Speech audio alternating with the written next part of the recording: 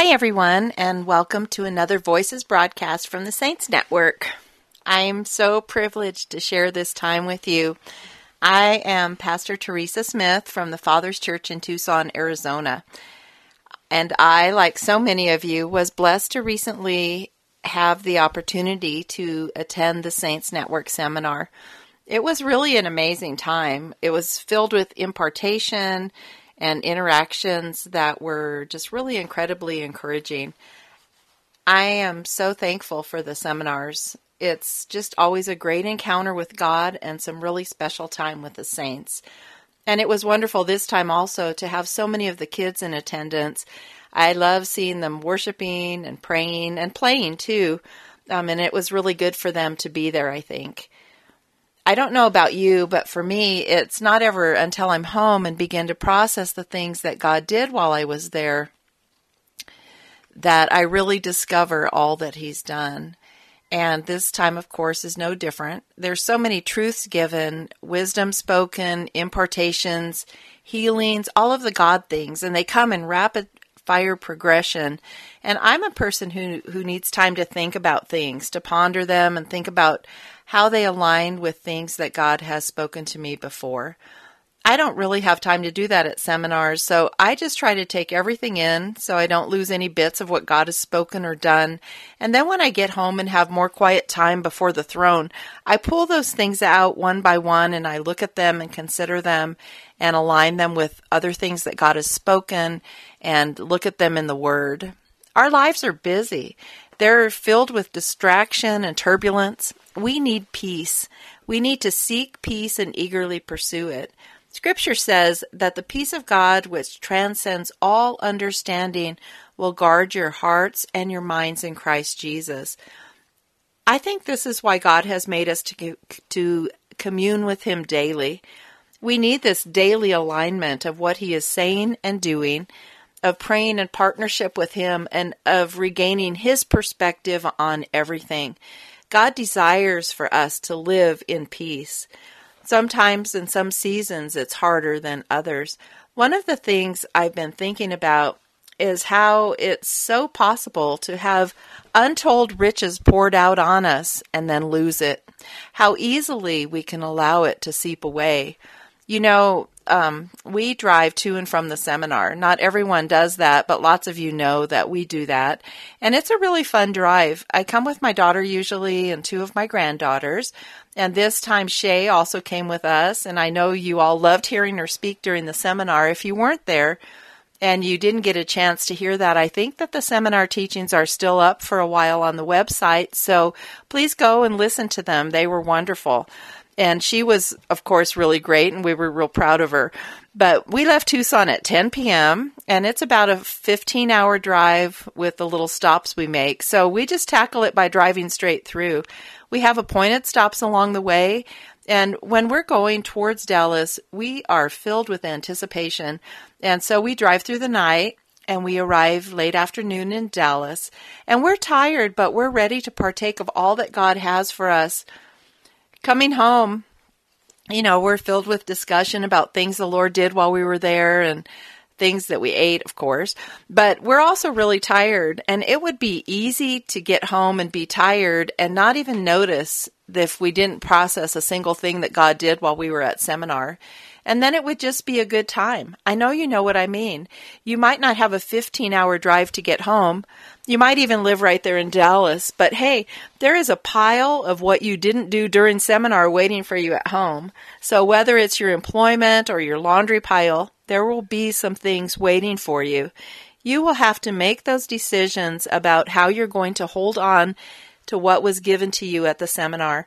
I dare say we have these same choices to make after every encounter we have with the Lord, you know, whether it's Sunday service or seminar or during your own quiet time with Him. He is giving us treasure, and we have so much that we might not value it as dearly as we would in a time when there was not so much. In the natural, for instance, a person who doesn't have much to eat will just really value every crumb that's offered to them. If you have an overabundance of food, then you might not savor each mouthful. It's just a truth about us all that if we always have plenty of food, we don't value it as much. That, I think, is why our parents reminded us when we were children that other children around the world were starving. In other places, they probably say the same thing about kids in America, but they wanted to leverage us to clear our plates. But the truth is that they really also wanted us to value what was given to us. I laugh sometimes because with the proliferation of cooking shows, Cooking Network, chef shows, Chopped, everyone is a gourmet these days. You can hear it when people describe what they've eaten. Even the little kids talk that way. We have so much. It's really a first world problem if your restaurant is unable to accommodate your desire for truffle sauce on your food, right? It's crazy that we train our palates to desire certain tastes, and we learn about all the exotic foods. But sometimes as Christians, we'll just consume whatever comes our way. Maybe we need to learn to be picky eaters when it comes to what we feed our spirits. That way we won't just gather up everything that comes when we hear it just because it has a Christian label on it. You know, last seminar, Apostle Ron spent some time telling us about some of the teachings that are floating around in Christian circles that really aren't Christian at all. Sometimes they're really evil. We have to learn to decipher what is God's truth in the midst of teachings that sound Christian but aren't aligned with the Word of God. Scripture tells us that for those to whom much is given, of him much shall be required. In the Saints Network, we are given much. We have really strong meat. Sometimes we have to spend time chewing on that to get the full benefit. Much given, much required. We have many options during the week to hear incredible teachings from the Word of God. I hope that you all spend time browsing the Saints Network website. There's so many things on there that are really wonderful. This week, as I was considering all of the strong meat that we were given at the seminar, I was thinking about the way that God propels us forward. His grace allows us to be propelled into a higher place. His grace draws us. His grace puts us in places where we'll receive what he wants us to receive. His grace moves us forward and upward. I was reminded of the verse in 2 Corinthians 6:1, and that's what I wanted to share with you today, a little bit about that. It says, "We then, as workers together with him, beseech you also that you receive not the grace of God in vain." This verse follows a familiar passage about being Christ's ambassadors. Since I'm not too crazy about just plucking single verses out of context, I'll read that a little bit for you. In 5:20 it says, "Now then, we are ambassadors for Christ, as though God did beseech you by us. We pray you in Christ's stead be you reconciled to God. For he hath made him to be sin for us who knew no sin, that we might be made the righteousness of God in him." And then the verse that we're looking at today, "We then, as workers together with him, beseech you also that you receive not the grace of God in vain. For he says, I have heard thee in a time accepted, and in the day of salvation have I succored thee. Behold, now is the accepted time. Behold, now is the day of salvation." First of all, notice that this verse talks about being workers together with him. What an honor. We are workers in the kingdom together with God, together with Christ. We do what he asks. We pursue him, but we do all things together with him. As workers together with him, we beseech you also that you don't receive the grace of God in vain. We are receivers of the grace of God. We must not receive it in vain. So this is what I've been thinking about. We are recipients of that grace of God. That is grace that's given to us freely. But our responsibility is that we don't receive that grace in vain. So I was thinking about how might we receive grace in vain? First of all, let me say that I believe that God always intends fruitfulness for what he releases. His grace, his word, all things from God are intended to grow us.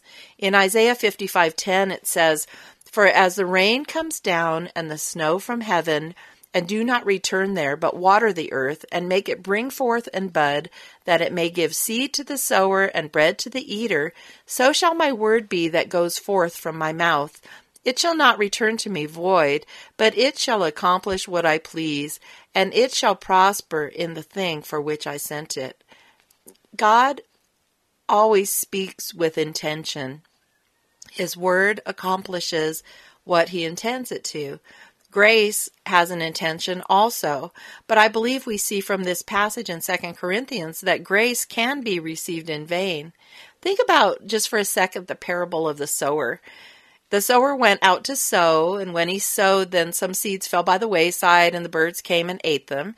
Some fell on stony places, remember, where they didn't have very much earth, and they sprang up, but because they didn't have any depth of earth, when the sun came up, they were scorched, and because they had no root, they were withered away.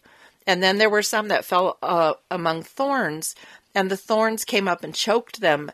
But then, remember, there was some that fell into good ground, and it brought forth fruit 100-fold, 60-fold, and 30-fold.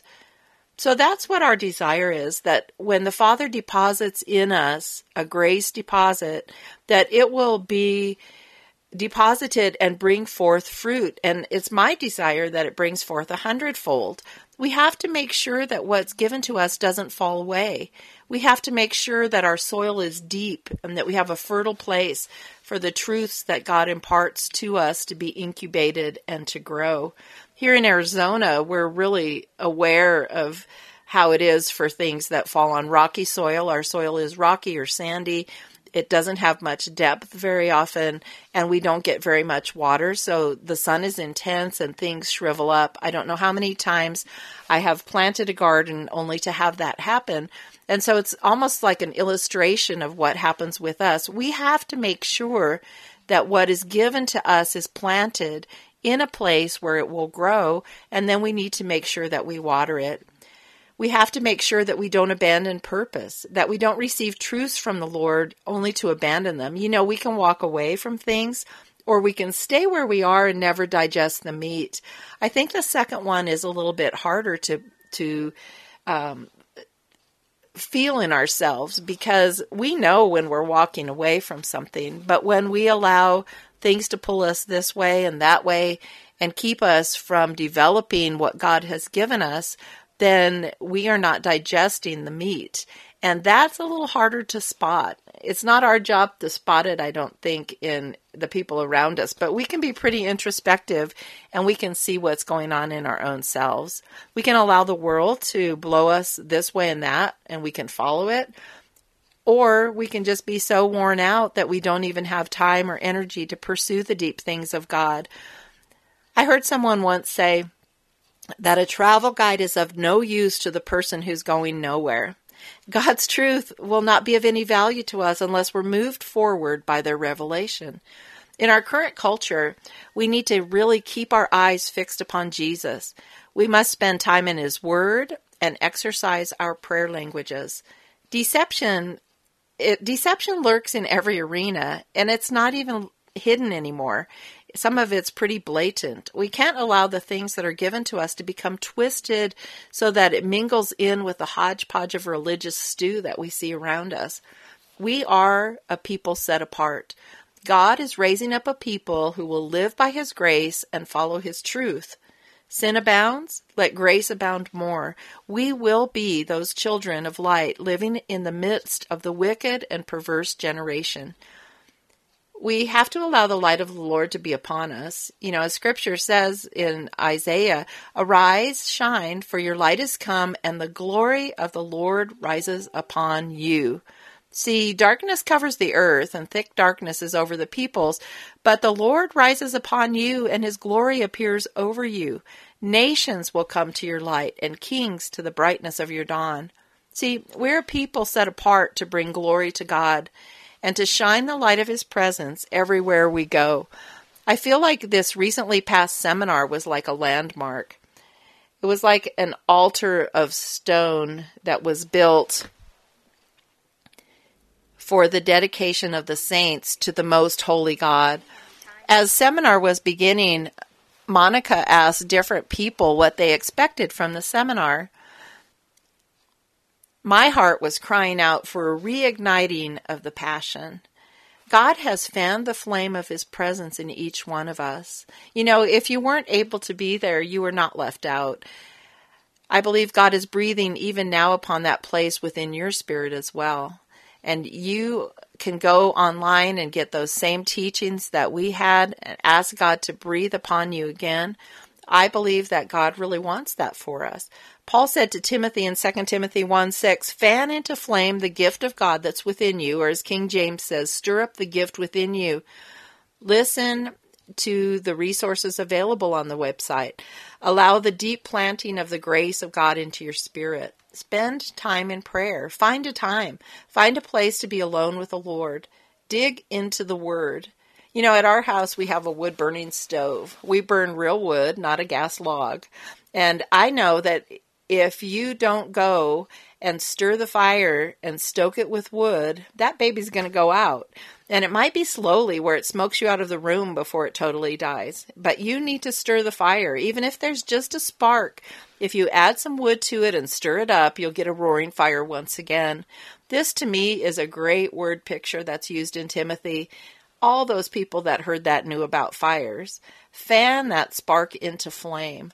Don't receive the grace of God in vain. Let's commit to not be lazy or asleep. Let's commit to prayer and commune with the Father. Let's commit to not allowing the twisted theologies around us to pollute our own faith. Let's take seriously the call to study the Word. Let's take full advantage of all the resources that God has given us. You know, in Hebrews 5 it says, but strong meat belongs to those that are of full age, even to those who by reason of use have their senses exercised to discern both good and evil. I want that strong meat, and I really want to have my senses exercised by reason of use to discern both good and evil. Boy, do we need to have discernment in these days and the days ahead. So this is my prayer for us, that we would not receive His grace in vain, and that we would have ever-increasing discernment to see the places where we are being sidetracked. We don't even always need the enemy to pull us away.